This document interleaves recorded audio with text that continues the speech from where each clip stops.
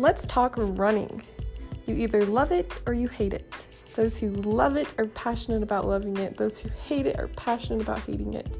I guess you could say it's an acquired taste. It's an acquired sport. So let's get down and dirty and get to the ins and outs of why people love running, why people hate running, and how you yourself can create a great baseline of loving running and improving your overall health because of it. Let's get started.